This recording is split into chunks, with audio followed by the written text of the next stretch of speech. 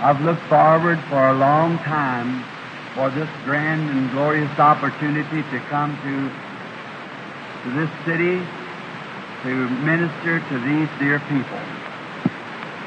About in the early pioneer days when I sent Mr. Lindsay, I had on my heart Yakima, and I wound up in Spokane. So then again I sent to get to the Yakima and somehow got bypassed and went somewhere else. So tonight, this is a long wait, about 10 or 12 years I've watched for the opportunity to come to the city. I am very happy for the opportunity also of getting this nice school here, named after our beloved President Dwight Eisenhower. And I trust that the Lord will give us an exceeding abundance above all that we could do or think this 10 days of service. And we're wanting God, if it be His great plan, to save every lost person there is in this country around here on grounds to be saved. I truly believe that the coming of the Lord Jesus is nigh at hand. I believe that if we are living in the shadows of His coming, and I want to do all that I know how to get everyone ready for that grand event that's been prophesied and people has looked for it since His going away. And we see the conditions arising both in the political world and also in the military world and in the religious world, that all signs are pointing now that the coming is close at hand. We see the church in the minority, spiritual believers, and we see all that He spoke of taking place.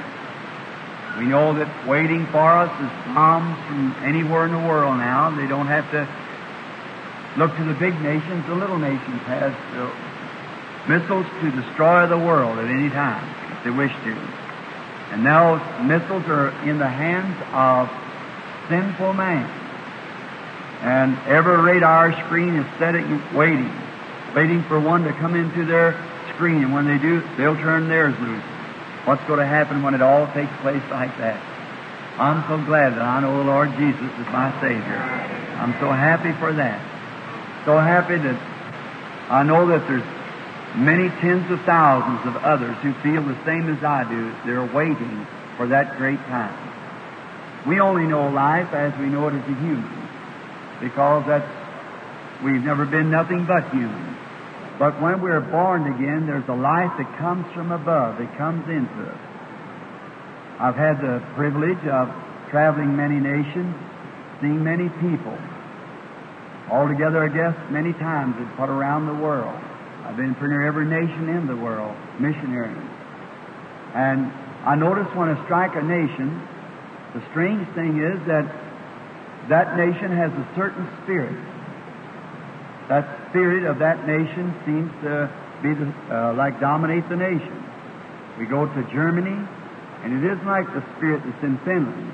We go to Finland, it isn't like the spirit that's in Australia. And you go to Australia, it's not like the spirit that's in Japan. And then you come back to America, it's got the American spirit. Everywhere you go, you find a different spirit. The people live different, act different. But one great thing I have noticed, if you take a German and send him to the United States, he'll soon take the spirit of the United States. Take an American, send him to Germany, he takes the spirit of Germany. But wherever and whatever nation you go to, when you find born-again Christians, they're all the same, no matter where it's at. And I've seen people that come into the meeting, like in our largest crowd that we ever had was 500,000 at Bombay. And then, I guess my greatest altar call we ever numbered was at Durban, South Africa. 30,000 one afternoon of heathens gave their hearts to the Lord Jesus when they seen something take place at the platform. 10,000 Mohammedans followed that. Now, but I've noticed, take the bushmen and the tribesmen that come in that doesn't even know which is right and left hand. They wear no clothes. They don't know one word of English. They don't know any but just their tribal language. But when they receive the Holy Spirit, they act and do just the same things you do when you get the Holy Spirit. Just act the same way, go just exactly the same. It shows that God is universal. God is omnipresent, omniscient, infinite, and He works the same with all of His people.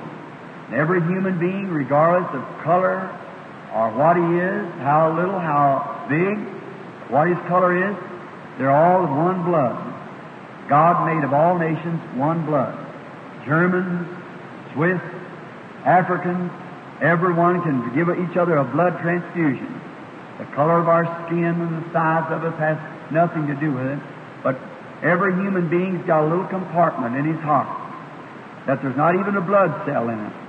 Many years ago, the critic used to say, God made such an awful mistake when He said, as a man thinketh in his heart, because there's no mental faculties in the heart for him to think with. But 2 years ago, I believe it was, when I was in Chicago in a meeting, great headlines come in the paper that they have discovered, science has, that a man does have a mental faculty in his heart.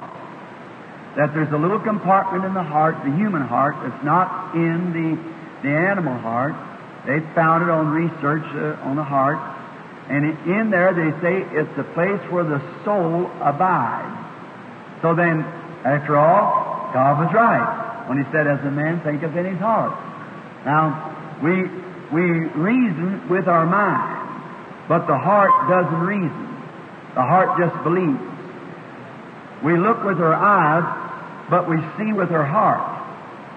See, you look, you say something complicated. You say, I just don't see it. You mean you don't understand it. See, your understanding comes from your heart. You have your understanding. Now, many times, I know all Christians know this, that people will think, well, it just can't happen, but yet in my heart there's something tells me that it's going to happen. Did you ever have that experience, you Christians? Sure you have. That's that inside man thinking. It casts down reason.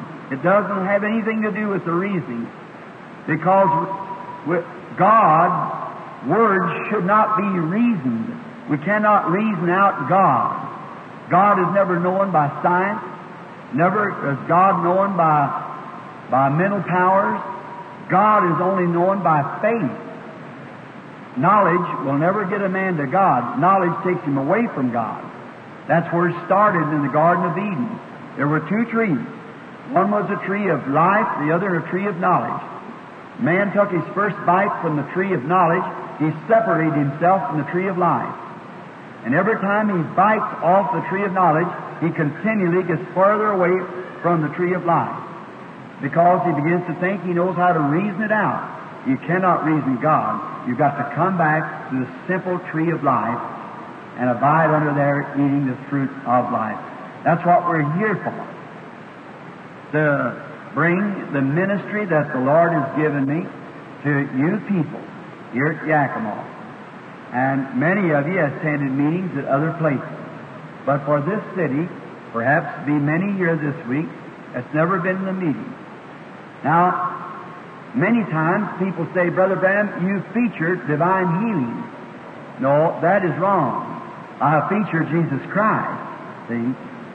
Divine healing is a minor, and you can never major with a minor.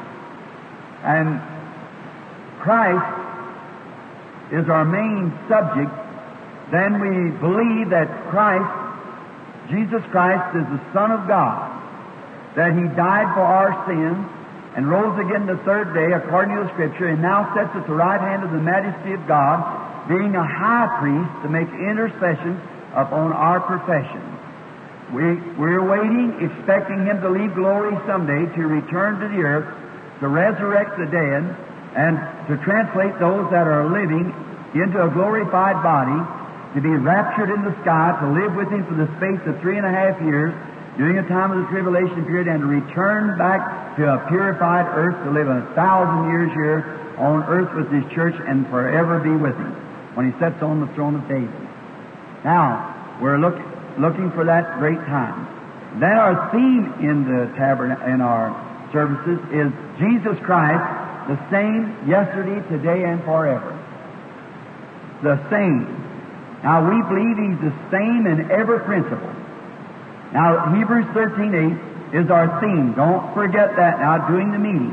If anything rises unseemingly, hold right with that Scripture and take it back to the Scripture. Jesus Christ is the same yesterday, today, and forever. Now, we cannot deny the Scriptures, for Jesus said, all Scripture we know is given by inspiration. And heavens and earth will pass away, but not one Scripture shall ever pass away, because it's God's Word. Now, we believe that God can do things that He has not written in His Word. But we like to stay just with what He has written, then we know we're sure. If you just stay with what He's written in the Word.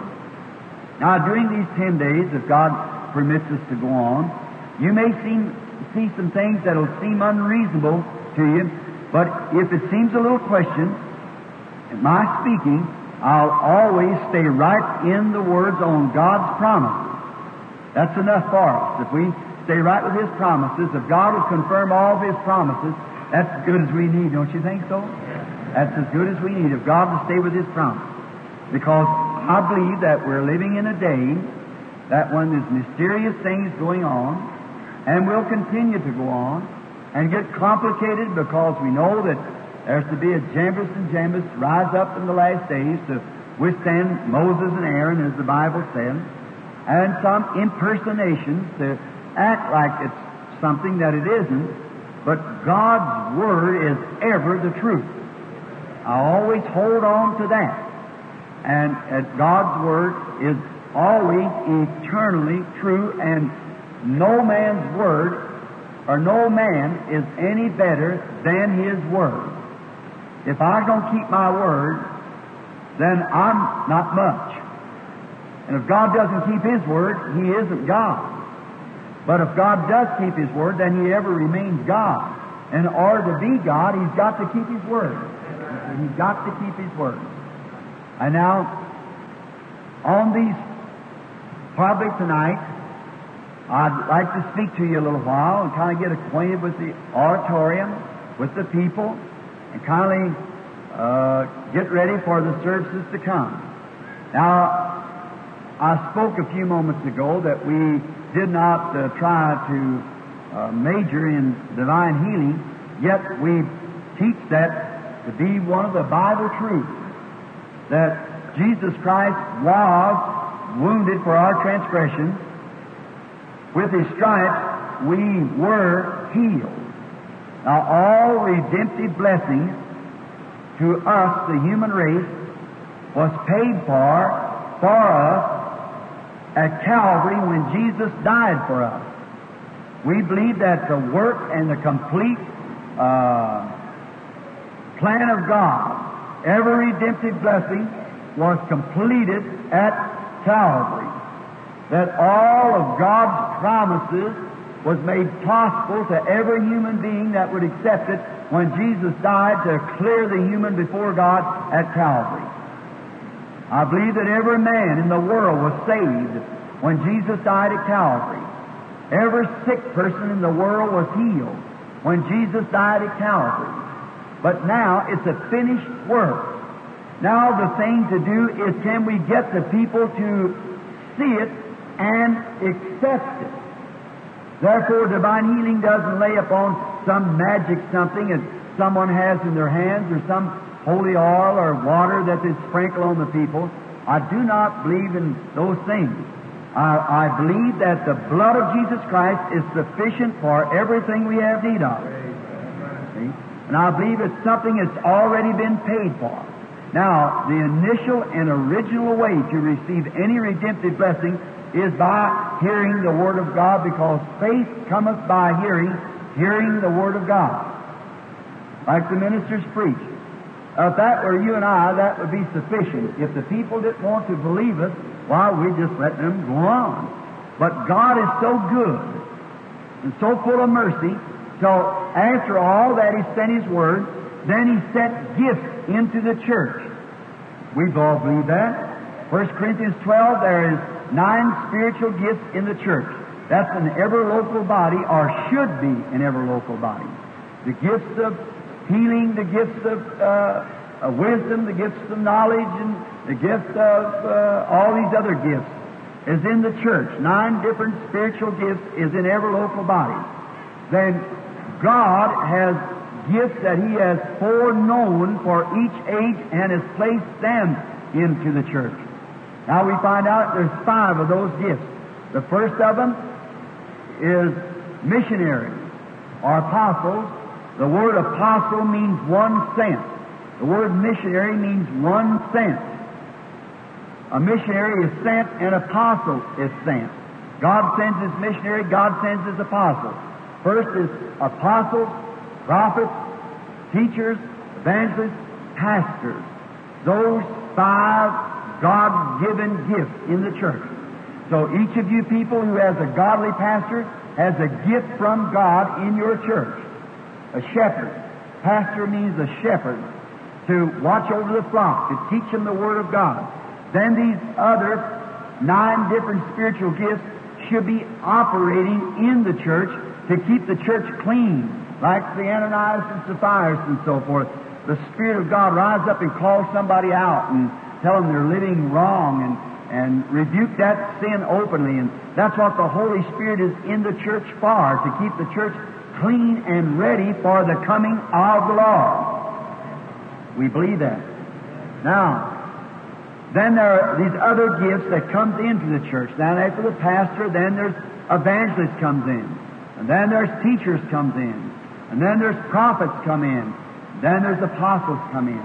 All these together, working together with the gifts, keeps the church perfected and clean and ready for the coming of the Lord. And if this certain church age falls asleep, waiting on the Lord, the second church age falls asleep, even to the 7th watch, no matter how many ages fall asleep, they will all rise at the coming of the Lord, and shall be caught up together with those that are alive and remain to meet the Lord in the air. And we're looking for that glorious day, and I believe that if God will help us before the week is over, I believe that we will see clearer than ever before. I hope my eyes are open to a lot of things too, because I'm here to learn like all of us are. I'm here to draw from you people something that's to help me. Many people think that the evangelist doesn't need any help. You're mistaken. He needs more help than all the congregation does, because he's standing between the enemy and the congregation.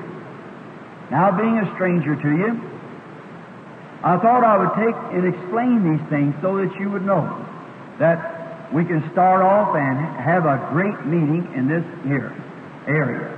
And I believe and trust to God that after this service is over, that every church through the area will be packed out with fresh members and been converted and brought in. I trust that through that there'll be an old-fashioned revival sweep this valley here that'll cause people from all over the country to flow in here, seeking.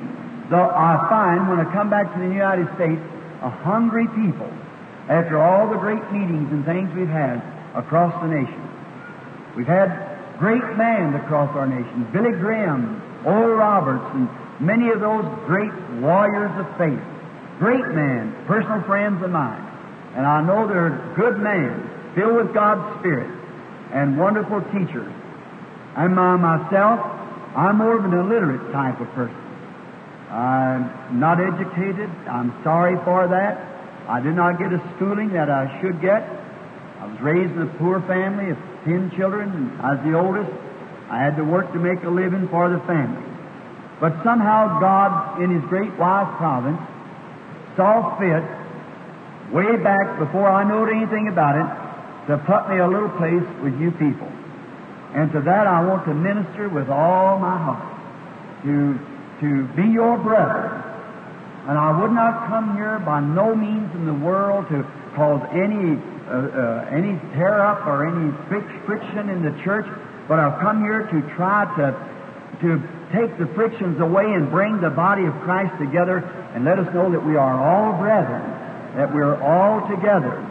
And when I come from my own Baptist church to minister amongst the Pentecostal people who believe the message that the angel of the Lord had brought me, and I found out that they were as bad as the Baptists. They had many different organizations of them, and I found great and fine brethren in every one of them.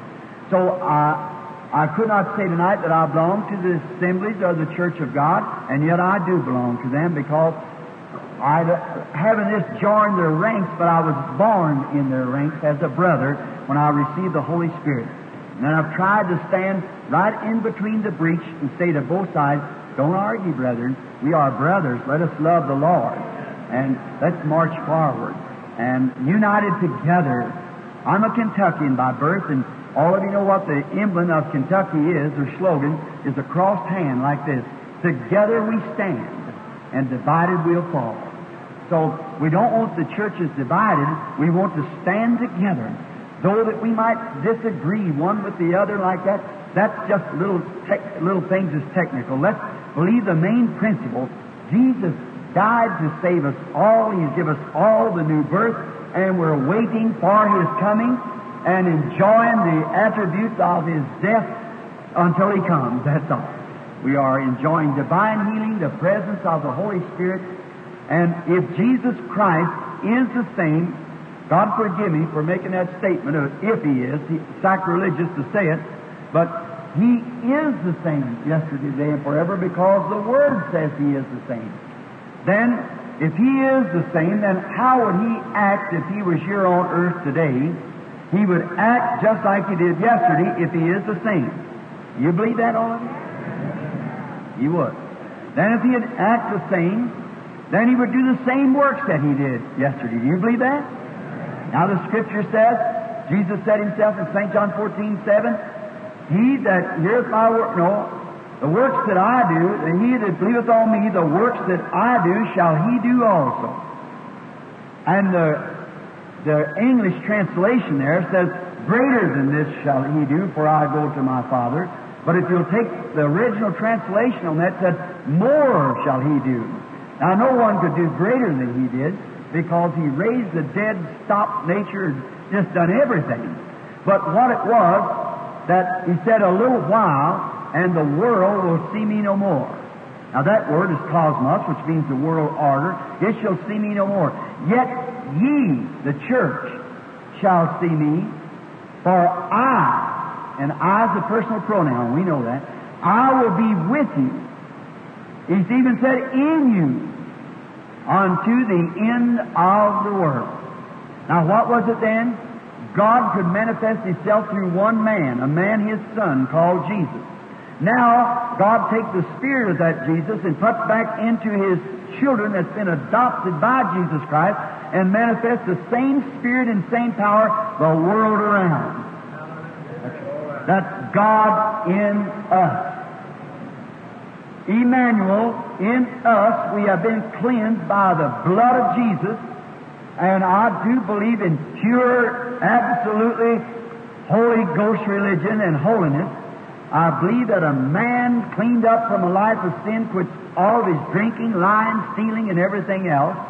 I believe he lives for God, because the Spirit in him is God's Spirit. And that Spirit leads him and guides him into righteousness and holiness, that God could live in him and do His will in him. Now, there's be only one difference then would keep Jesus from being the same that walked on Galilee as to be here with us tonight, and each one of us. I remember, the Jesus I'm talking about is the third person, which is the Holy Spirit, which is in us, God in us. When the Son of God once lived in a pillar of fire, led the children of Israel. Then He came down and lived in a man, His own Son, a created body. Then He was got a little closer to us. Then He had to sacrifice that body to break that virgin-born blood cell to cleanse the church, that He might live in everybody's heart that would accept that blood for the cleansing process, so that He could come into their heart by the Holy Spirit. Then that's God working in us. Now, the corporal body of Jesus cannot be here tonight. It might come. It'd be a great hour, wouldn't it? If the corporal body of the Lord Jesus, which sits at the right hand of God tonight, if it should descend from heaven and come to the earth, we wouldn't need any more healing services or preaching services. It'll all be over there. When will it come? I do not know. I don't believe anyone knows, because Jesus said they didn't. But He said when He's seen such signs as we see today, know that the time was at the door. Now, He promised the things that He would do, which I'll go into it later in the messages. But I thought tonight on getting ready, just kind of feeling out the audience. We got 10 nights, and many times people, if you rush into something not knowing what you're doing, then the first thing you do, you find yourself all confused. But if you come into the line, know just exactly what to expect, then you know how to receive your healing. How that many times people on dealing with cancer, tumor, or some growth, malignant or not malignant, many times they fail to get their healing after they have already received it once. Now, a growth is a multiplication of cells. That's the same thing you are, a multiplication of cells.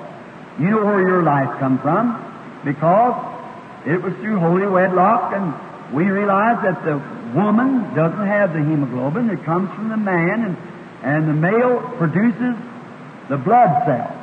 Now, many of you people are farmers, and you have chickens, and you look at the yard and see birds, and a mother bird can build her nest and lay it full of eggs. And she can hover those eggs and treat them just as good as she can treat them, and starve herself till she's so poor she can hardly get off the nest, turning those eggs reverently every few minutes so that they'll hatch, keeping them warm, defying herself of all the food and things that she should have to build her own body. She's loyal to those eggs. But if that mother bird hasn't been with the male, then eggs will never hatch. They'll rot right in the nest. A hen, your chickens, can lay an egg. The hen can. She can set on the same way, and it'll never hatch unless she's been with the male bird. Now, that's what I think about the church today. See, no matter how many members we have, how well we have to pet them and baby them, if they haven't been with the mate, Jesus Christ, and been born again, they can never believe divine healing or nothing else. You just got a nest full of rotten eggs. It's best to clean the nest and start all over again.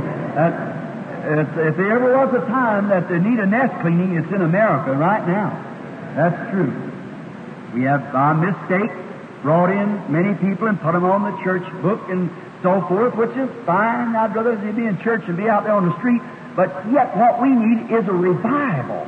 Now, revival isn't so much to bring in new members, but revive that what you've already got in. See? Just like your sea over here. I was sitting over there by the shore the other day. They take me fishing yesterday after I had one day off, and I watched that great mighty sea churn those waves up and down. I thought, what's you so upset about? What you churn the waves about?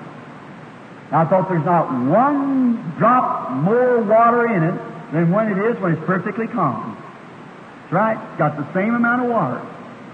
No more water at all. But what you having that churning for? I thought, it's having a revival. What does it do? Shake all the trash out of water on the bank. So that's what the church needs today, is a revival. To get all the unbelief shuck out of us until we can be clean. Don't you think so? For all what I mean by sin is unbelief. We realize that that's the only sin there is unbelief. We believe that. He that believeth not condemned already. And I said one time, some time ago, preaching in a Methodist church, I said, smoking cigarettes, drinking whiskey, committing adultery, lying, stealing, that isn't sin. And a precious dear old sister sitting there, one of those little round collars on, holding this all right. She said, pray tell me what is sin. I just got next to her. I said, sin is unbelief. You do those things because you believe not. He that believes on the Lord wouldn't do those things. He's passed from death unto life. Jesus said in St. John 5:24, he that heareth my words and believeth on him that sent me has eternal life. And there's only one form of eternal life, and that's the Holy Spirit. See? He has eternal life and shall never come to the judgment, but hath, past tense, passed from death unto life. Oh, I like that, don't you? He that believeth. Now we always the meeting produces three classes of people: unbeliever, make-believer, and a believer. We have that. We've always had it, and we always will have it. And so we want to get the unbeliever to be a believer and a make-believer to be a real believer. Why would we accept the substitute when the skies are full of the real? Why do we want something so fictitious and all something, a bunch of emotion or whatever it is? Now remember, I believe that the Holy Spirit has plenty of emotion. Anything I can prove to you, anything that hasn't got life in it is dead. So if the church hasn't got a little life, there's something wrong with the church. It needs a resurrection. So I believe we have to have emotion. I see we're on a basketball floor. Now, many of you people, children here, go to school. Now, I sure thank God for this beautiful school. It's the most beautiful school I was ever in, I think. And the auditoriums, I've been in many. But here, what if you had a basketball game here and your team was winning you just sat there in a balcony. You said it was the deadest game I ever attended. Well, sure. Well, if our masters are winning the fight, I'll tell you, we can sure do a little cutting up once in a while. Let him know that we appreciate the victory that he's given us. That's right. So we don't want it to be a dead meeting, a dead church. We want it alive with the Spirit of God moving in a real, sensible, sane, gospel way, just performing great signs and wonders and showing the signs of the Messiah in our midst. As Israel journeyed from Egypt to the Promised Land, when they were on their journey, little did Balaam know that there was the voice of a king in the camp.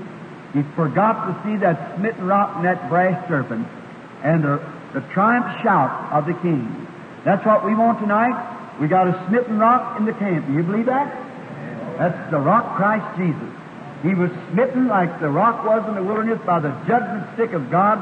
And He bore our judgments that as that perishing people was rejuvenated again and given new life from that water that comes from the rock, so is the church. Each time it speaks to the rock, it gets new water flowing, new life, and revived again. Then He had a brass serpent making atonement for all their sins that they did. A waters of separation laid up without the camp to separate the unbeliever from his unbelief. They had all of that. And then in the midst of all of it, there was a triumph shout of the king in the camp all the time.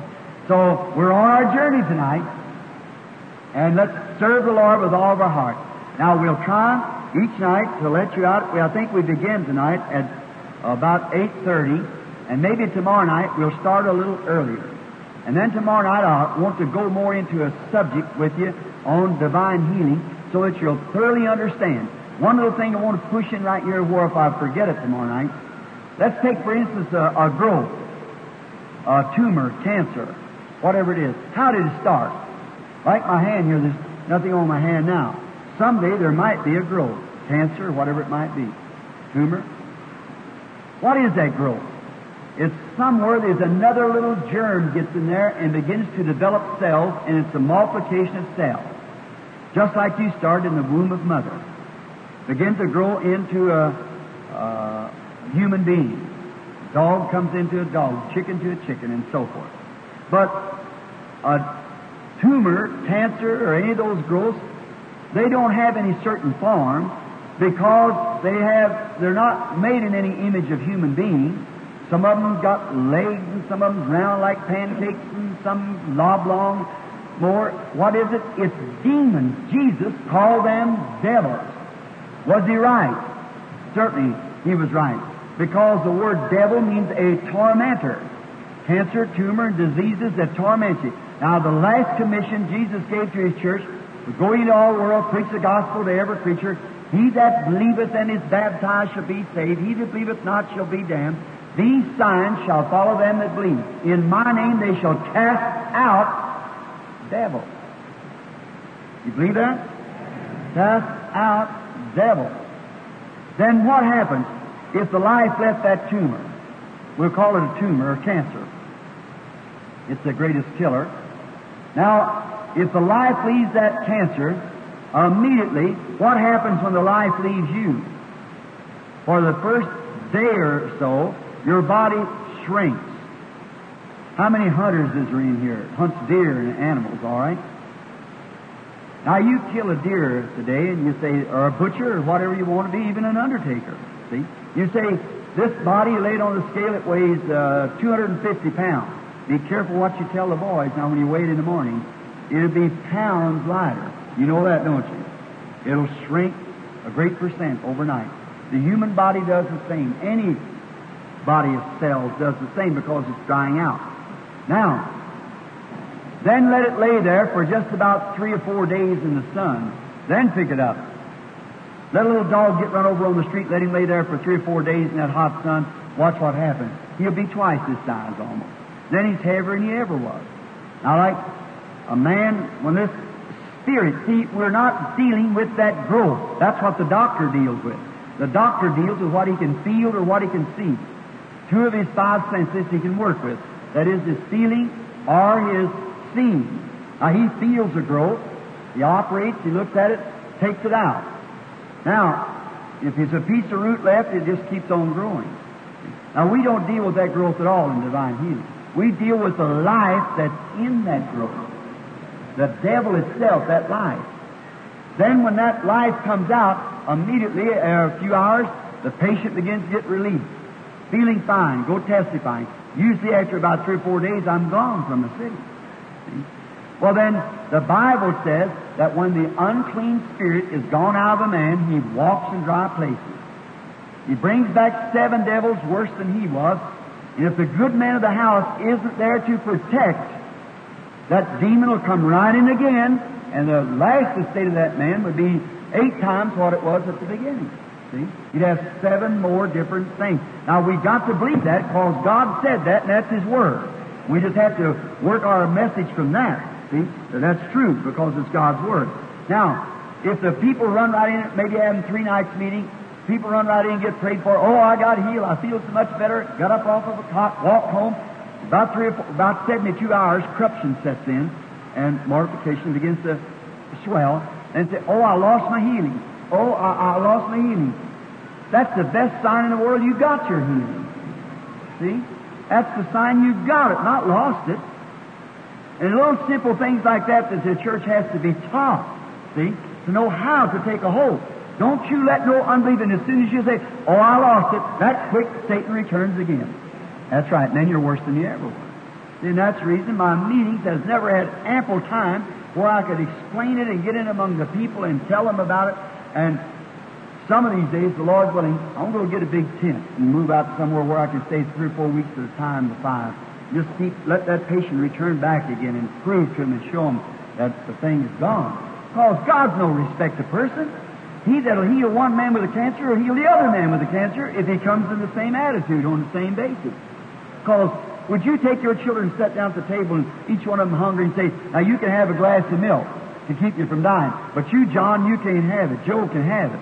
You wouldn't do that. You think as much as John as you do of Joe, if you're a right parent. Well, if you know how to give good gifts to your children, how much more does your Heavenly Father know how to give good gifts to His children? So see, every one of us can be healed. And I've seen so much done. I tell you, friends, I just know God can do everything. I've seen leprosy in its last stage healed. I've seen people I've got doctors' statements of people have been laying dead, examined by the doctors, dead, come back to life again by faith, just believing it. See? And a little mother stand over her baby and see that baby return back to life after being died that morning at 9 o'clock. And this is pretty near 10:30 that night, just recently down in Mexico. I said, don't call that. That's a doctor's sign, that. See? So when we make a statement, it has to be backed up. See? That is true. We don't let it be published because you know what I mean, big things, because we American people are looking for big things. Big things, a lot of noise to it. See? Oh, a lot of Hollywood. God help us to get away from that and get back to the gospel. Right. I'm so sick and tired of Hollywood evangelism and seeing millions dying yonder without knowing Christ at all. See? It certainly is sick. How contrary that is to God. Elijah, the rushing wind didn't attract him. The noise of the thunder didn't attract him. The earthquaking didn't attract him. But when he heard a still, small voice, Then the prophet veiled his face and walked out. That's what attracted his attention. And brother, sister, let's listen this week for that still, small voice. Now, before we approach His Word to read it, let us bow our heads just a moment to pray. Now, Father God, we are approaching Thy Word in the name of the Lord Jesus, because that You promised if we would ask anything in His name, we would receive it. And we're sure that Your Word is true because we have come to this gracious little city that's invited us here, and all these fine servants of Yours gathered out here, and these precious minister brothers back here behind me to pray, watching over their flock out here, loyal shepherds. How I thank You for that, Father. And many sick sheep are waiting for the hour for You to deliver them. They can't go on any farther, Lord. The doctors laid many of them back, perhaps that their heart's too bad to work anymore. The cancer's going to kill them. And the doctor's done all he knows how to do. We're grateful for him and the knowledge that You've given him. But now, Father, there's yet another step we can make. And that's why we're here. Some of them are here with sin-sick souls. They do not know the joy of serving You, Lord, and knowing You as a personal friend that walks with You on the street, rides with You in the car, talks to You in the secret closet, eats with You at the table. Oh, God, let Jesus become a personal friend, just one member of the family in every home that's here in the city, throughout the region. Grant it, Lord. We pray now that You will bless our feeble efforts as we try to place before our precious friends the gospel. And Lord, will You help me? I'm the one that needs help. And if I should say anything or try to say anything that was contrary to Your will or word, then, Father, You're still the same God that could close the lines now in the den with Daniel. You could close mine also. And I pray that You'll not let me say one thing but what would be to the edifying and of Your church and of Your people. And may every sick person be healed. May every lost person be saved. Every backslider brought back to fellowship again. Bless Your Word as we read it tonight for this little text. May it put a preparation together for a real time in these next few nights in Your service. And when services is closed, then we'll humbly bow our heads and hearts before You and give You all the praise and glory, for we ask it in the name of Your dear and beloved child, the Lord Jesus Christ, our Savior. Amen.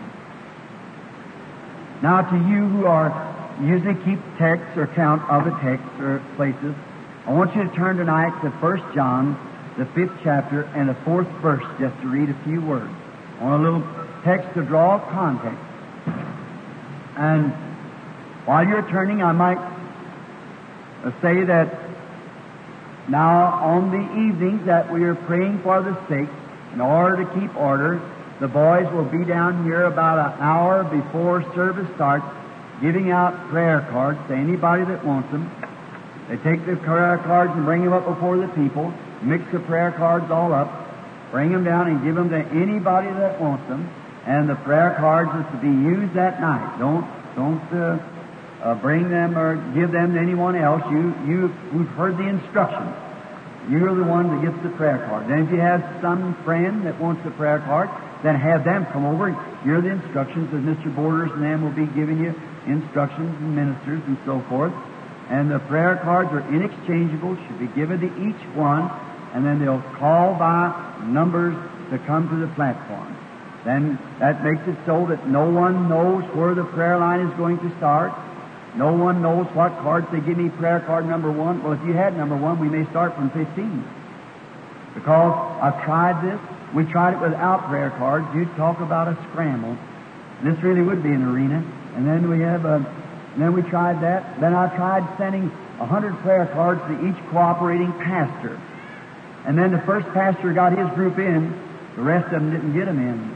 while the meeting was going on. By the time we got through that, and them slow-moving lines, because we don't let them pass by until we are sure that everything's all right. So I think that's where you'd want it. Is that right?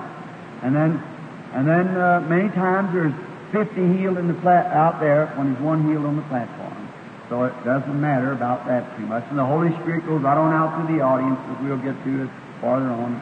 It's healed just the same. But the card, then you see, then what we did, we couldn't do that, because the first pastor got his in, about 100 cards for 3 nights meeting. That's settled. Then the next we did then, I'd go down and give out prayer cards, and I'd say, let's, like this little boy here, let him come count. And where he stops, we'll start from there.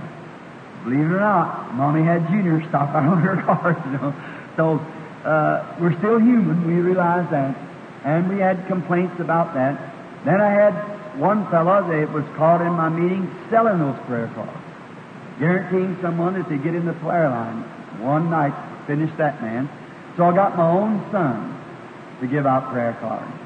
And I know that wouldn't be with him. And then I fixed it so the people would know that he wouldn't know where the prayer line was going to start. He brings the prayer cards before the people and mixes them all up, and he just hands them out to you wherever you want them. So he doesn't know himself. Nobody else knows. And then when I come to the meeting, I'll leave it just wherever the Holy Spirit. I've done a lot of times count how many in this row and take this row away from it, divide it by that row, and so forth like that. Or just wherever the Holy Spirit would lead me to start, that's where we start. Then before the service is in, we always pray for everyone that comes to the meeting. We always get that. And then we will let you know, too, we don't try to say, now, the evangelist is here. He's the one going to do the healing. We let you know that your pastor is a man of God, just as much of authority to pray for sick as me or anybody else. Me, Oral Roberts, or Tommy Osborne, or any of the men that's on the field today praying for the sick. Your pastor has the same authority. He might not operate under the same gift, but he's still God's servant operating under the gift that God gave him. So we always remember that. And now you come about, what time you go to begin the service? 7:30. And you ought to be here at 6:30.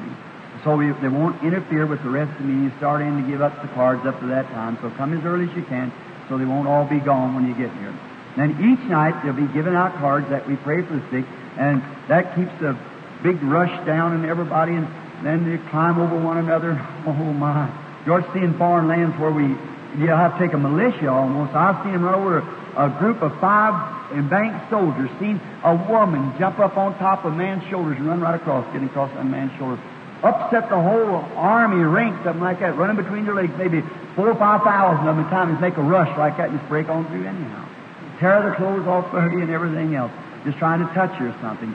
So we have here, we can have order in small meetings like we have now and have it done decently and in order. Don't you believe in that? Amen. All right, now as we read the 5th chapter and the 4th verse of 1 John. For whatsoever is born of God overcometh the world, and this is the victory that overcometh the world, even our faith.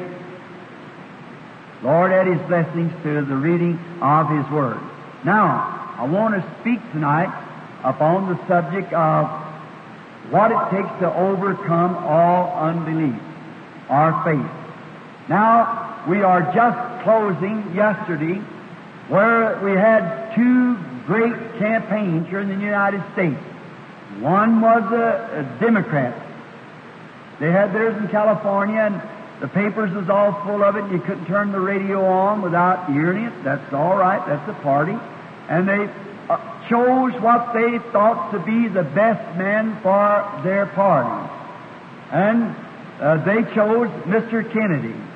And then when they elected Mr. Kennedy in their rally, and all they built the platform for Mr. Kennedy to be the greatest man in the world today. And then when they finally elected the man that they wanted elected, they all cheered and gave great praises to Mr. Kennedy. And yesterday or day before, whenever it was, when the other party, the Republican Party, chose Mr. Nixon. Well, they preached for several days building a platform for Mr. Nixon and on their campaign.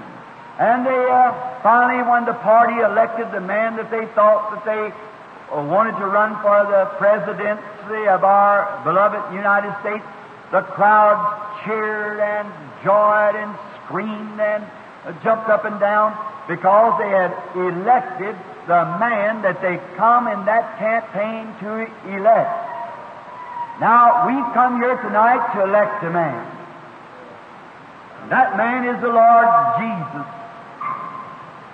And I'm trying to build a platform for Him tonight, that in the coming nights of this campaign that we might rejoice and praise His name because that we have elected Him in our hearts to be our Savior, our God, our healer. And first we want to place a platform for Him. And now we're going to talk about faith and victory. And there has been many great victories won in this world. There, if I could enumerate them tonight, it would go in the multiplied thousands of the great victories that's been won around the world. Ancient days of Rome and Greek and so forth, and the great warriors that has won great victories until the whole earth is bathed with blood of martyrs. I might call your attention to two or three just to get started, and how they act when that victory has been won.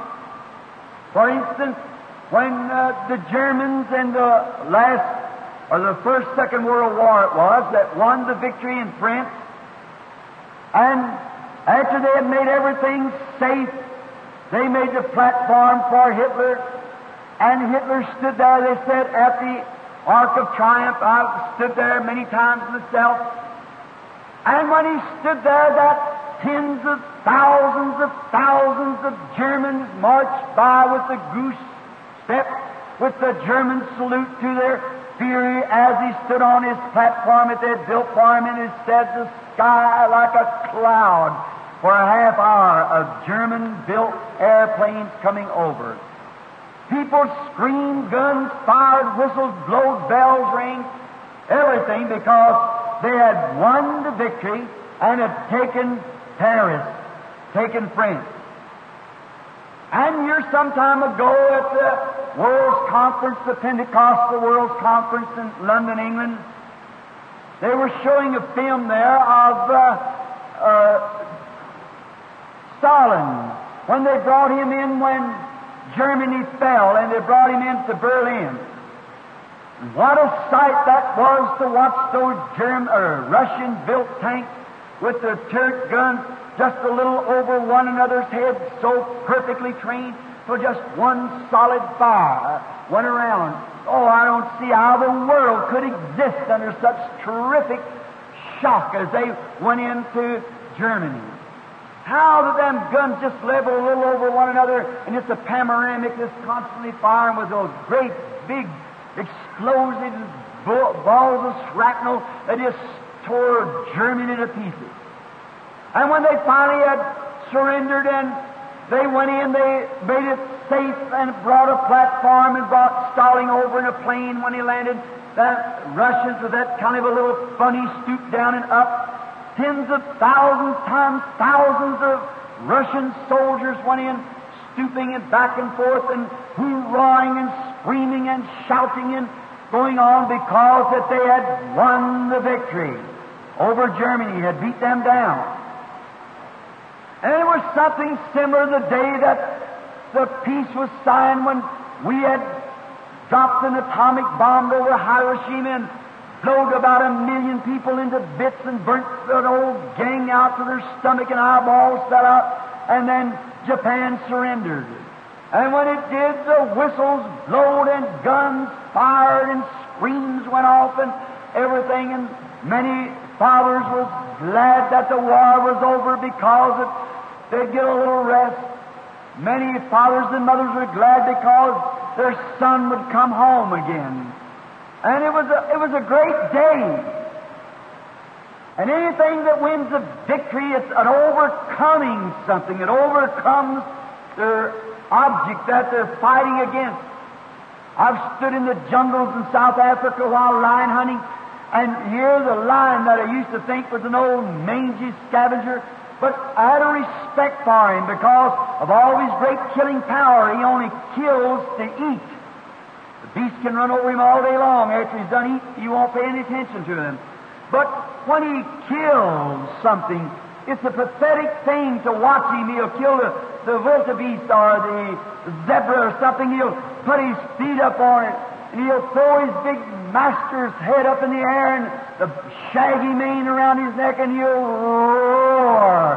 Oh, I've stood off 500 yards and see little pebbles drop off the ground, off the hill, and roll down from that terrific blast of that victorious cry that he gives. Found something to eat, and he puts his feet up on it, licks it, and roars in the jungles.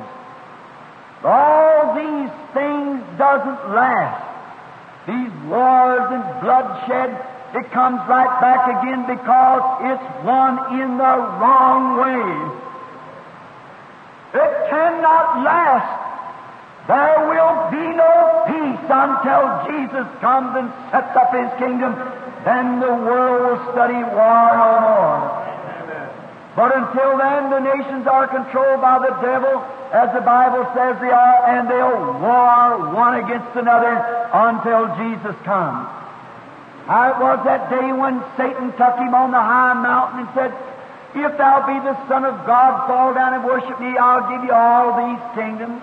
They're all mine. I'll do with them whatever I want to. I'll give them to you if you'll just worship me." Jesus, knowing that he'd fall heir to him in the millennium, he said, "Get thee behind me, Satan, for it is written, thou shalt worship the Lord thy God, and him only shalt thou serve." And Satan got in the back of him. There's an old proverb that's more than a proverb. No matter who is there first, you have to play the rules of the game or you'll never win. If a runner is running around the track, and one takes a shortcut and cuts through the field and beats the other there by half hour, still he'll be disqualified at the end of the race. He's got to play it according to the rules of the game or he's disqualified. And that's the way we have to do the race of life that we're running now. It has to be played according to God's qualifications or we'll lose when we get there. Whether we are president, whether we are the governor or a minister or what church we belong to or what denomination, the rules of the game has to be kept. We must run it fair. We must play it with the rules. We must preach the Word. We must do it. We're in a race. Paul said I believe in Hebrews, the 12th chapter, that seeing we are compassed about with such a great cloud of witnesses, let us lay aside every weight and the sin that easily beset us, that we might run with patience the race that's set before us. Paul was speaking in the Olympics and so forth, that was in Greece and Rome and so forth. He knows that you had to play that game fair, or if you did not, you'd be disqualified. And tonight, as born-again Christians, as believers here at the end time, we've got to play the game according to the rules. We've got to run with patience the race that's set before us, looking to the author and finisher, Jesus Christ.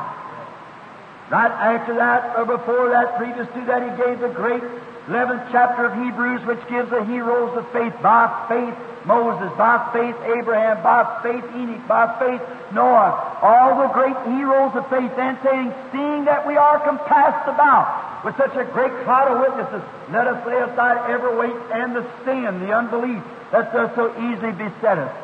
Here we are tonight, right in the shadows of the coming of the Son of God, and yet we find the church in anemic condition. We ought to be great, strong, mighty warriors of faith that would shake a nation. God gives it to us. We would just receive it. So there's those things upon us that holds us back from running. Let's lay aside all those little weights now, because we're looking to the author and finisher of our faith, Jesus Christ, who was made man on earth and dwelt among us and was made sin, that through His righteousness we might be forgiven of our sins. He became us sinners that we might become His righteousness. Otherwise, like this, He become me that I might become Him. He was the Son of God, I was a sinner. He taken my place to become a sinner, and I might be a Son of God. And when we see that, it ought to attract the attention of every man and woman to lay aside every little skeptic talk. Oh, I love that. Lay aside every weight and the little unbelief that does so easily beset us. Some little something come up and we say, well, I never heard of that before. Search it out in the Scripture. If it's the Bible, stay with it. You people here are noted for your apples. Great delicious apples raised in the valley here and other fruit. When you set that little tree out no larger than that, just a little slip, every apple that's ever be in that tree's in it right then. Certainly it is. If it doesn't, where does it come from? It's in the tree. And you plant the tree in the ground. You irrigate it, put water on it. What does that little tree do? It grows, and how it grows, it drinks and draws from the earth water. It draws more than its portion, more than enough to fill it. It draws it so much until it pushes out limbs, branches, apples, then goes down and hides through the wintertime, keeps the sap from being killed in the tree. What intelligence runs it down into the ground, hides it through the winter? Put a water in a tin cup and set it on a fence and see if it'll go down when wintertime comes. Certainly it won't. Some intelligence runs it down. That same intelligence that runs the water in there is the same Spirit of God that's brought us together for this convention. The same Spirit that's bringing us together here under the heavenly places in Christ Jesus to find His goodness and mercy for the hours that lays ahead of us. Oh, He's real, God is. Now we find that in this little tree, it pushes out. When it grows, it pushes out. And when you are born into the kingdom of God, just a little baby in Christ, everything that you have need of in this life's journey is in you when you receive the Holy Spirit. Oh, then what you have to do is drink and keep on drinking. Don't just stop when you join church and are baptized. Just keep drinking till you have faith for this and faith for that and faith for this, and push out until all the manifestations of the Holy Spirit is living in the church. Then a rewarder of those that diligently seek Him. Now, how are we planted? We're planted in Christ Jesus. Now, I believe, this is my estimation of Him, He's the inexhaustible fountain of life, that you cannot exhaust His goodness. Some people think, well, I hate to call on God so much. That's what He wants you to do. You have not because you ask not. You ask not because you believe not. Ask abundantly that your joys might be full. That's what God wants. Ask big things. I'm asking for hundreds of souls in this meeting. I'm asking that every sick person enters that door will go out of here well. I'm believing it. I'm believing that after we go, that this won't be another gathering together, but it'll be a revival in Yakima here. Satan's kept me out of it long enough, and I believe the hour is here for a real sweeping revival in every church and around the country. I went out this afternoon, went to the different places, visiting amongst the people. An old straw hat on, pulled down over my face, and so forth, just to see the attitude of the people. You got fine people here. You got something to work on. Right. Now, what we got to do is get to work. We're here tonight to elect our Lord Jesus as our King in our heart, our Governor, our faith giver, our God, our healer, our Savior. Elect Him in our heart and go out here now and candidate for this great election that's coming at the judgment, when He'll be crowned King of Kings and Lord of Lords. Now, we're living in a terrific day, but all that you have need of is already supplied to you when you believe. So many people today, I find, when they join church, and here especially in America, they just become drifters. They just, well, praise God, Brother Branham and I got saved, and I put my name on the book, and that's about all I've done. Just drifting. We don't want to do that. You never got saved just to be a member of a church. You got saved to work. We don't dress an army up just to lay around on the corner and flirt with the girls with pretty uniforms on. We train an army to fight. And we're not at a picnic. We're on a battleground. We're out here facing the enemy of our Lord Jesus and the enemy of our souls. Let us be up and doing with a heart for any strife. I like that Psalm of life. Be not like dumb grinning cattle. Have to drive you in a little crowd somewhere over this way and down this way. Let's be a hero. Lives of great men all remind us we can make our lives sublime with partings leave behind us footprints on the sands of time. Footprints that perhaps another while sailing over life's solemn main for forlong and shipwrecked brother in seeing our footsteps shall take heart again. Let us do something. We're written epistles. Now, there's some time ago, a few years ago, my wife, I was in the study, she comes to the door and she said, Billy, there's a bum at the door. He wants something to eat. I said, feed him. Give him something. He's a man, I don't care what he is, feed him. Divide what we got with him. Man's hungry. She said, I'm afraid of him. I said, home. I opened the door and tried to get something to eat. Pick him something, give it to him. So, she fixed it on the table and called him in, then she come in the room. So she was a little afraid of him because he's kind of dirty looking. And I went out and I said, how do you do, my good man? He said, how do you do? And he was eating his dinner. And so I said, where are you from? He said, oh, just here and there. I said, where are you going? He said, well, same thing, just here and there. I said, what purpose do you have in life? He said, none. Well, that's just about the way that people get to be. We've got to have something that we got a purpose for. We've got the purpose in our heart. We've got to do something. Now, if you say, oh, we're having a revival. Yeah, we're Eisenhower's auditorium. Don't let that be you just a floater or a drifter. You can never mount anything like that. Let's get up and do something about it. Let's put our shoulder to the wheel. Let's see that our church prospers. Let's get the kingdom prospers. Let's see if the sick gets in here. Let's see that God is prayed down among the people and great signs and wonders take place that'll strike the nation. I'm satisfied that there'll be things happen here that'll thrill this country, that'll shake it for the kingdom of God. If each one of us will get behind it. What are we doing? Building a platform for our Lord. We're wanting to bring him to the catalog. We're wanting to bring him into a great revival. And we've got to elect him in our own heart. Amen. We've got to purpose something.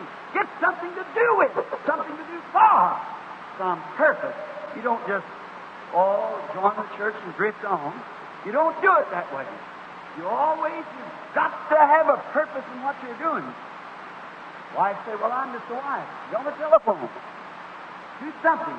Do something to help the Lord Jesus now. Now, there is a time that a man can come to a place where he can have a purpose and something that'll change him. And that is when a man meets God. A man can never be the same if he ever meets God. Face to face, it'll change him in spite of anything you can do about it.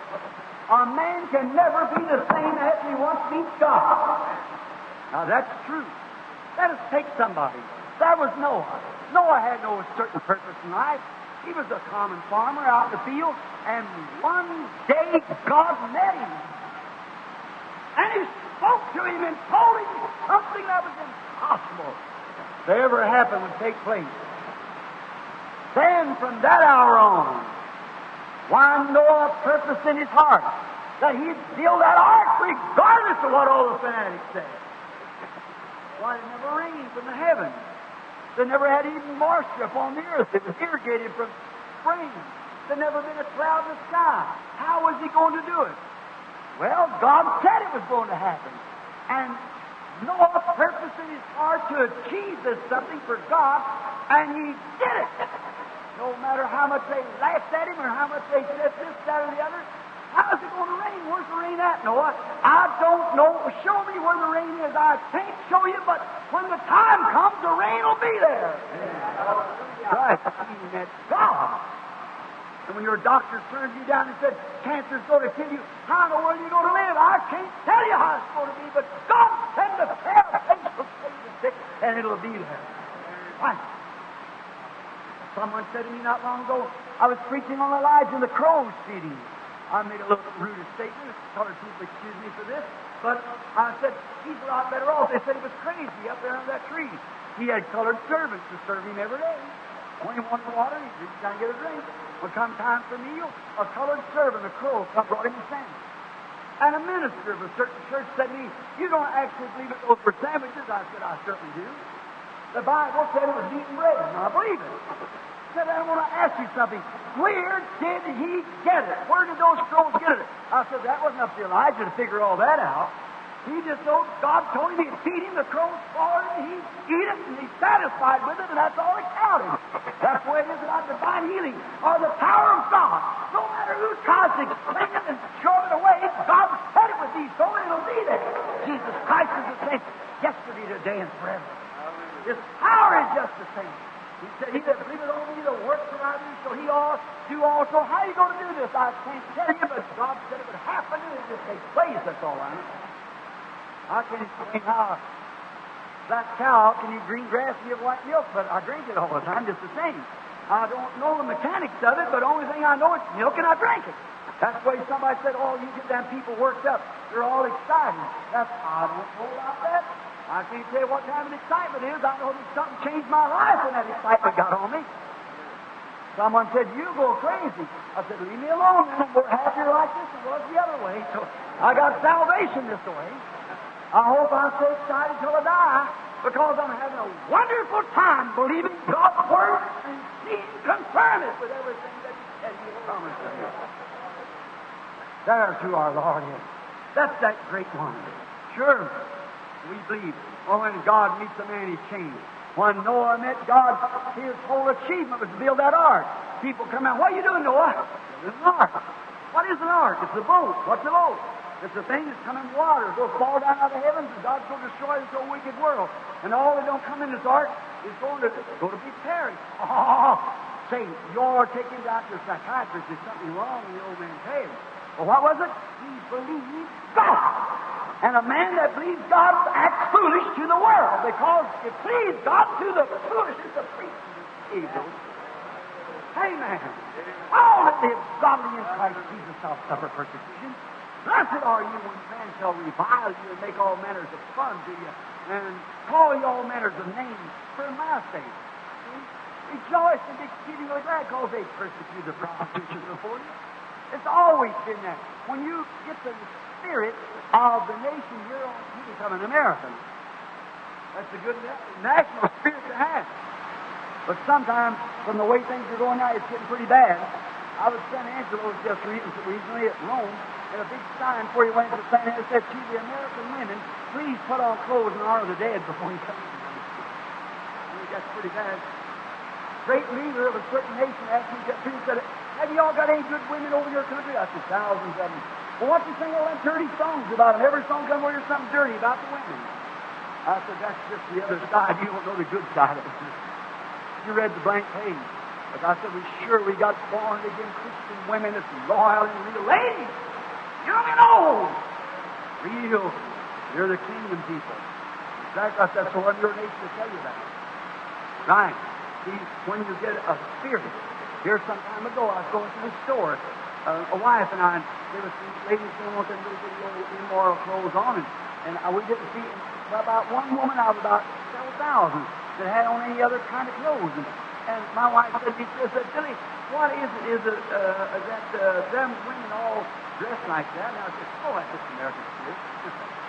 What's that, aren't we Americans? I said, yes, we are Americans. That's right. The greatest nation in the world. We love it. But yet, we're not exactly Americans. I said, what are we? I said, we're heaven-born. I said, when we come up there, now, if you're just American, you can dress like the rest of them do and go right on the same trip, float right along with them. But when your spirit comes from up there, it's holy. Oh. Hallelujah. It's different. It makes you act like you do up there. That's right. So when you receive that spirit, you become odd to these people here. See, you look different, you act different. That's what Noah did. He had spoke to God and had been changed from just a floater. In the antediluvian world, he become a creature of God that had been born into the kingdom to bring a message. Jesus said, as it was in the days of Noah, so will it be in the coming of the Son of Man. Radical religion, right? People's living holy, claiming there's something coming from above. And we believe not water, but the waters of life falls every night. From above, from a fountain that's filled with blood going from Emmanuel's veins for sinners. Lose all their guilty stains. Towering glory flows out of that fountain up there to His church. When He died and rose on Easter morning, He cut a hole all the way through the skies to glory, to let the glory fall down on His church that come on the day of Pentecost. It's been falling ever since. We believe that with all of our heart. Now, notice as we're placing His platform, let's take another man first. That was Abraham. He's just an ordinary man. He came down with his father from up at Babylon, Shinar, down in the valley, and lived there in the city of Ur in the land of Chaldees. And the first thing you know, maybe he was a field man or a sheep herder or something. And one day he was out in the field when he's 75 years old. His wife Sarah was 65. And God met Abraham and told him of another land that was far beyond that. And He told him He was going to have a baby by Sarah. And she was past the age of bearing and had been sterile all of her life. And he was too. But what was going to take place? God was going to perform something. And that man, for year after year, as long as he lived, he professed that he was a pilgrim and a stranger, looking for a city whose builder and maker was God. Hey, man, it changes a man when he hears God speak to him. Oh, listen this week. Listen for the voice of God to speak to you. It'll change you. It'll take all the doubt out of your mind, knowing that our Jesus is the same yesterday, today, and forever. When we see Him come into the meetings, begin to do the same things that He did when He was here on earth, then you want to listen close to that little voice. That's something that'll change you and say, yes, God, that's exactly what the Scripture says. That's word by word what the Scripture says. Go home, take your Bible, read it out, see if it's right. Search it through the Scripture. It has to come from Genesis to Revelation. Tie through the Bible. That's exactly your promise. And hear God. It'll change you. It'll give you faith to believe. Them crippled hands will come loose. Those legs will come loose. That cancer will vanish away. Those blind eyes will open. And the things that God promised will be made manifest. We're in a world who has been weaned away from those things. But we're building a platform tonight for a man. Amen. Amen. As the woman said at the well, come see a man who told me the things that I've done. Isn't this the very Messiah? Yes. Come see the man that we're building on tonight. Lord Jesus, upon Him, for upon all other grounds is sinking sand. All other grounds will perish. But that rock, Christ Jesus, will stand forever. You believe that? Yeah. Abraham confessed that he was a pilgrim and a stranger. All the days of his life he looked for that city whose builder and maker was God. Always that way. Moses had drifted away from Egypt and had got out in the wilderness, was living fine. He was living back behind the mountain, lovely wife, the little boy Gershom, the fall heir to all Jethro's sheep. Well, he was all right. He was going, just drifting along with the eases of tide.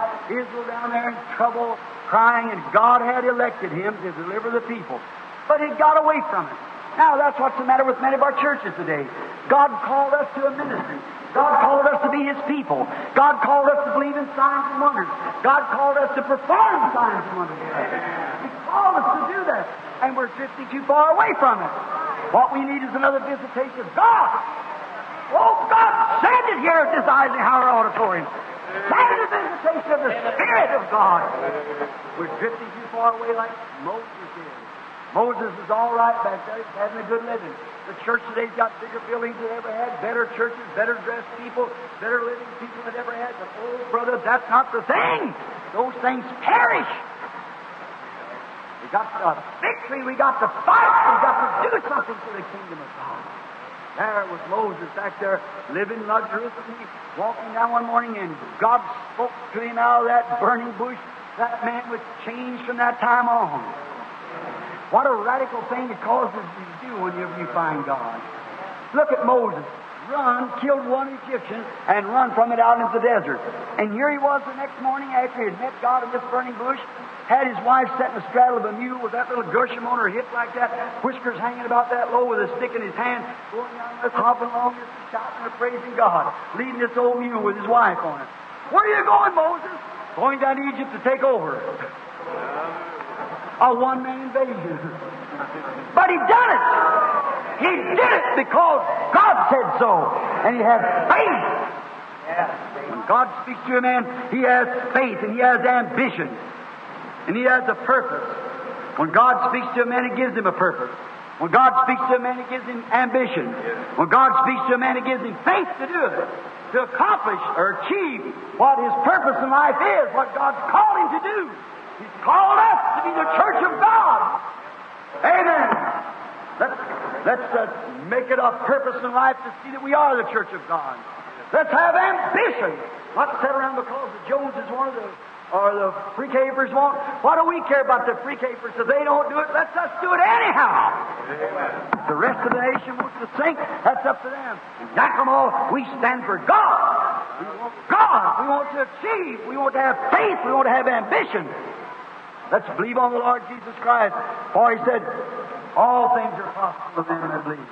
Verily I say unto you, not if I, but if you shall say to this mountain, be moved, and don't doubt in your heart, but believe that what you've said shall come to pass, you can have what you've said. I believe that with all my heart. You believe that? He had an ambition. He never was the same after that. He had an ambition. He had something to work forward to. And he had faith to do it. All the days of his life, he served God to deliver those people. He wasn't concerned about, as long as he's getting along all right, what did he care about those people laying down there suffering? God says, I've heard the cries of my people, and I remember my promise with Abraham. And today, church is sick. The sickness is piled up. And the people, because of intellectual pride and so forth, is getting away from divine healing. Get away from the Holy Spirit. God still hears the cry of His people. Amen. Somebody's got to go. Jack them all, let's rise and shine in the name of the Lord Jesus. Hallelujah. If you're sick, you say, I'm sick in body. God has spoken. God said so. Yes. These signs shall follow them that believe. In my name they shall lay hands on the sick. Hallelujah. They shall recover. Yes. God has spoken. Have an ambition. Well, the doctor said I was going to die. That's the best the doctor knows. He's studied. Every medical research shows that he's done all he can do for you. So according to medical science, you're going to die. But the prayer of faith shall save the sick. Rise your ambition. Have a purpose that you're going to be healed for the glory of God. Then come with a faith that I'm going to receive it. You'll get it. Yes, sir. You say, Brother Branham, I can't understand it. Well, now, when I go overseas, now I go up here, here's a big ship sitting there, a big airship. 7 times around. I flew this thing around. I don't go up and say, hey, pilot, before I get on this ship, you tell me how much stroke each one of those props has. Give me all the mechanics of how this plane will operate. In a time of a storm, what will it do? How much power do you have? How high can you climb? All the mechanics. I don't ask all those things. I know the ship went across with someone else. If the ship went across with someone else, it'll go across with me. So I just climb aboard and get me a seat and sail down. It's up to the pilot to see that I get there. Amen. That's the way on divine healing. I don't know all the mechanics about it. I can't tell you the mechanics, nobody else can. How a man can die and be strapped across his back, appease God so much he'll heal the sick because he believes it. I can't explain that. I don't know the mechanics. I just take the hold of the promise and accept it and say, Lord, it's so. Amen. You believe that, don't you? Amen. Sure. Just accept it on the basis that God said so. That's the man we're building a platform for. Remark now before closing. I might say this. What about when you submit yourself to the doctor? When the doctor comes and he says he has some medicine for you, and you take the medicine, you say, now, doctor, sit down here and tell me what's all in this pill. What's the mechanics of it? What's all the analysis of this pill? What kind of a medical formula have you got mixed up here for me? How did you get this strychnine? How was that made? What did it come from? Who found it? And where did this glycerine come from? And where did all these other stuff that goes into the formula? He writes it in Greek. Probably he don't even know it himself.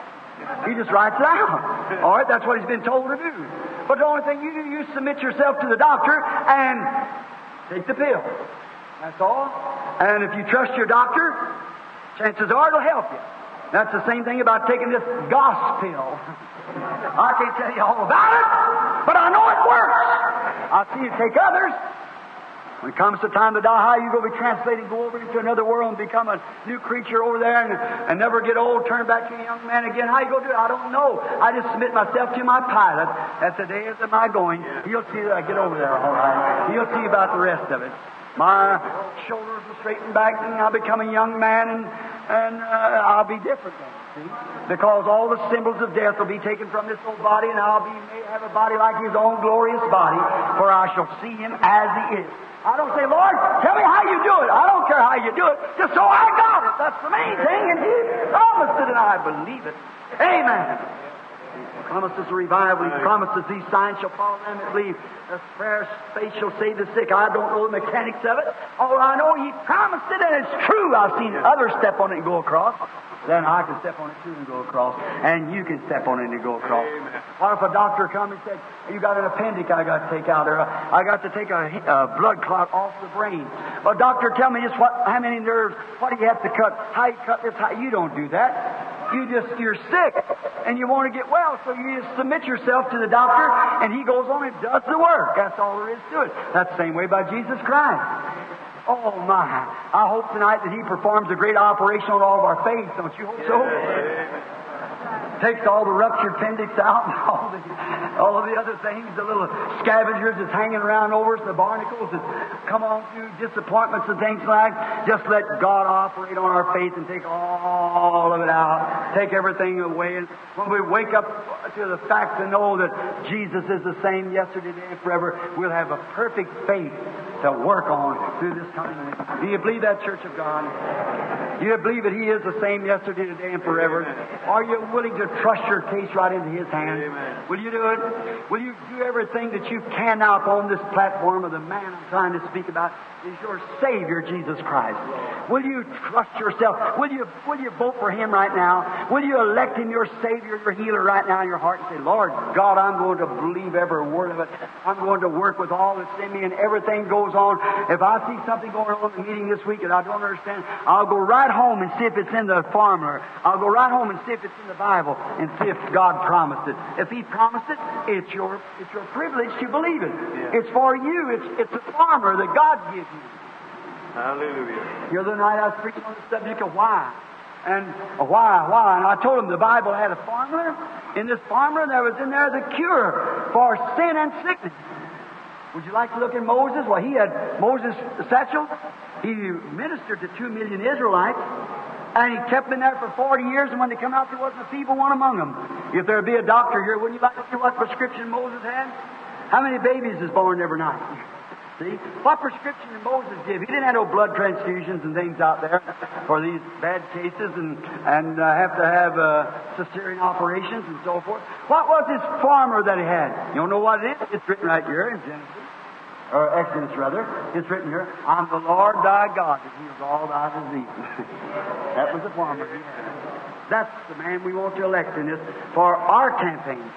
All that wants to elect Him in your heart, to vote Him in as to be your risen Lord, your risen healer, your risen God that died for you and rose again on the third day and is alive. Will you elect Him and say, Lord, come into this building in each night. Come into my heart. Give me faith and courage. Give me an ambition. Do something for me. I want to be blessed by your power. Raise up your hands if you'll take Him like that. Say, everywhere, wherever you are. The Lord bless you. Now tomorrow night, the Lord willing, we'll be here to give out the prayer cards at 6:30. And then we'll start the prayer line around about 8:30, about 9:30, I guess, or 9 o'clock. And by 9:30 we'll be out. I thought tonight I'd say these things, build a little platform, let you know what we believe. We believe in Jesus Christ and every promise that He made. We believe that the New Testament is an antitype of the Old, that it just takes from the Old foreshadow the New, and the things that God did in both is sure today in the form of the Holy Spirit, the same pillar of fire, the same God, the same healing, the same blessings, the same saving power, everything that He was, He is today, and will be forever. And we do not believe that these things lay in man. We believe that man has gifts, but God has already purchased our salvation, our healing at Calvary. And I want you to elect Him in your heart tonight to say, God, send your power, send your blessings. I'll believe it and accept it as my own personal property from you. It's a promise that you give me. May the Lord bless you. Now, I want you to lay your hands over on one another now. Go around through the buildings, wherever you are.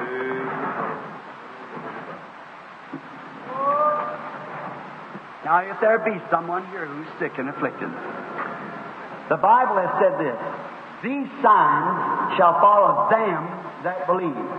The Bible never said these signs just shall follow Brother Branham, Brother Roberts, or your pastor, or somebody else's pastor. These signs shall follow them, plural. Are you a believer? Say amen. Then them signs shall follow you. If they lay their hands on the sick, they shall recover. You believe that? Then, when I pray here for all of you, each one of you, don't pray for yourself now. Pray for the person you got your hands on. See? Say, Lord, give to this person I got my hand on. Give to them the desire of their heart. Say that. Say, give them. If they're sick, give them healing. If you know the person, say, heal this person. And God's power will heal each one of you.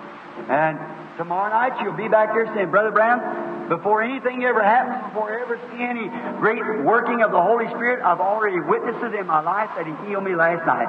Right when we were trying to elect Him, I accepted Him into my heart and something taken place. He operated on me last night. And all my doubts are buried in the fountain, and now I'm a new creature in Christ Jesus. While we bow our heads. There's a sinner here. Remember your Creator now. While it is time that you can, for the hour will soon come, or you'll not be permitted this. One backslidden, make your way back to God tonight. Won't you do it? Then go early in the morning to the church and say, Pastor, I'll return now. I won't take up my fellowship. If you're a sinner, make your way down to the church of your choice and say, baptize me, Pastor. I want to become a member of the church. I want to serve God from you. And then tomorrow night, go get you 4 or 5 more sinners and bring them back. Watch and see if the Holy Spirit doesn't move into the audience. Produce Jesus Christ just the same as He was yesterday, today, and forever. Our Heavenly Father, upon the basis of Thy Word, upon the basis of Thy shed blood, on Thy vicarious suffering at Calvary, Thy triumph over death, over hell and the grave, and over Satan, all the works of Satan, from sin to all its attributes, to sickness and to disappointments and nervous fluctuations and all the gloomy wearies that goes with it, all the doubts and things. We built a platform here tonight for your beloved Son, the Lord Jesus. We are electing Him, Lord, for this campaign. And we're happy, Lord. There's no other one we want. We want no one but Jesus. We love Him. We believe Him with all of our heart. We've elected Him as our Savior, no other Savior. There's no church, no creed, no denomination, no pastor, no pope, no priest, no rabbi. There's nothing can save us outside the blood of your Son, Jesus. He's our Savior. We love Him. And we know that divine healing is yours. It belongs to you. For we read in Psalms 103:3, I'm the Lord who heals all your diseases. Therefore, Lord, we commit our case to you. You're our physician, our great physician. You're here tonight. Your believing children is obeying your word by putting their hands on one another. Here's from the minister all the way to the laity in the church. Everyone, pastors, evangelists, all with their hands on one another, the housewife, the children, all with their hands on one another because they believe this one that we are electing, our Lord, our healer. Now, Satan, you know this. You're aware. And you're nothing but a bluff anyhow, and we're calling your hand. Our Lord's elected in our heart as healer, as Savior, as King, as ruler, Lord, ownership, rulership. Now you have to get out, Satan. You might as well get ready to go because you have to. God's word must be fulfilled. So I charge thee by the name of Jesus Christ, the Son of the living God, through His vicarious sufferings and victory, who robbed you of or stripped you of every legal right you had. You have 4 legal rights. You are a defeated being, and we charge thee through Jesus Christ. Come out of this people. Leave them as they have their hands on one another in the name of Jesus Christ. Come out of them, I loose them for the glory of God. In the name of the Lord Jesus. Your heads bowed now. Feel His goodness moving in. Believe it, no matter how funny it seems. We don't go by how funny it seems. We go by how real it is. It's God's Word. Kind of funny for Noah to say it's going to rain, but it rained. Kind of funny for Abraham looking for a city and saying he's going to have a baby when he's 100 years old, but Sarah, who was 90, but he had it. Funny for Moses to say he's going down to Egypt to take over, but he did it. God said so. Kind of strange for the Hebrew children to say, our God's able to deliver us from this fiery furnace, and He did it. Daniel come out of the lion's den alive after being in there, vicious lions, hungry all night, but he did it.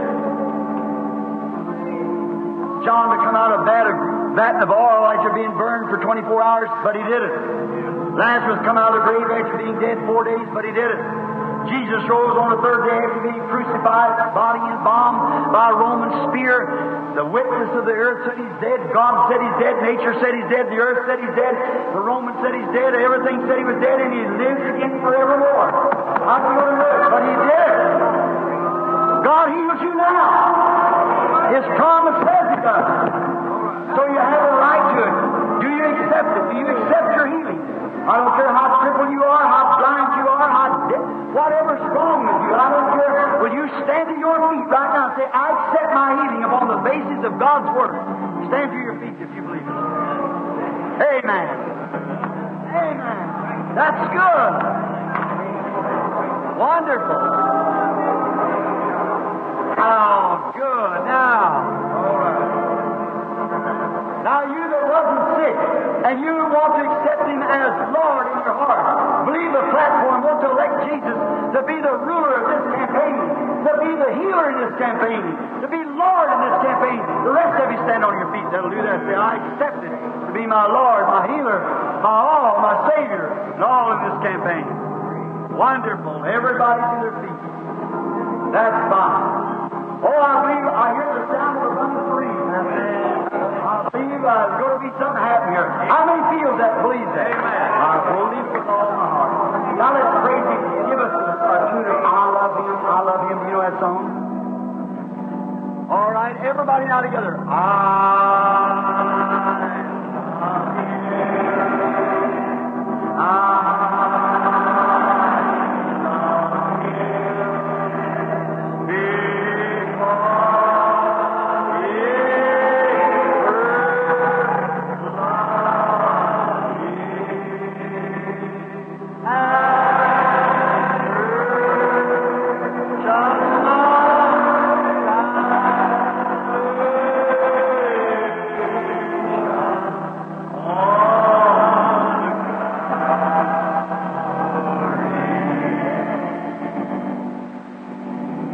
Let's hum it now.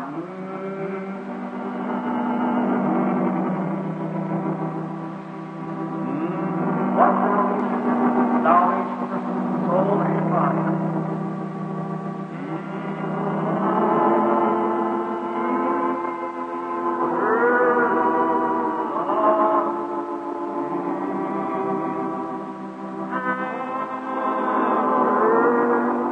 Don't forget, 6:30 tomorrow night. I'm expecting great things from the Lord.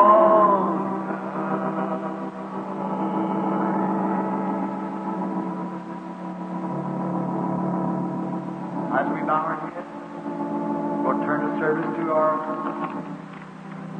campaign supporter, manager, Brother Roy Borders.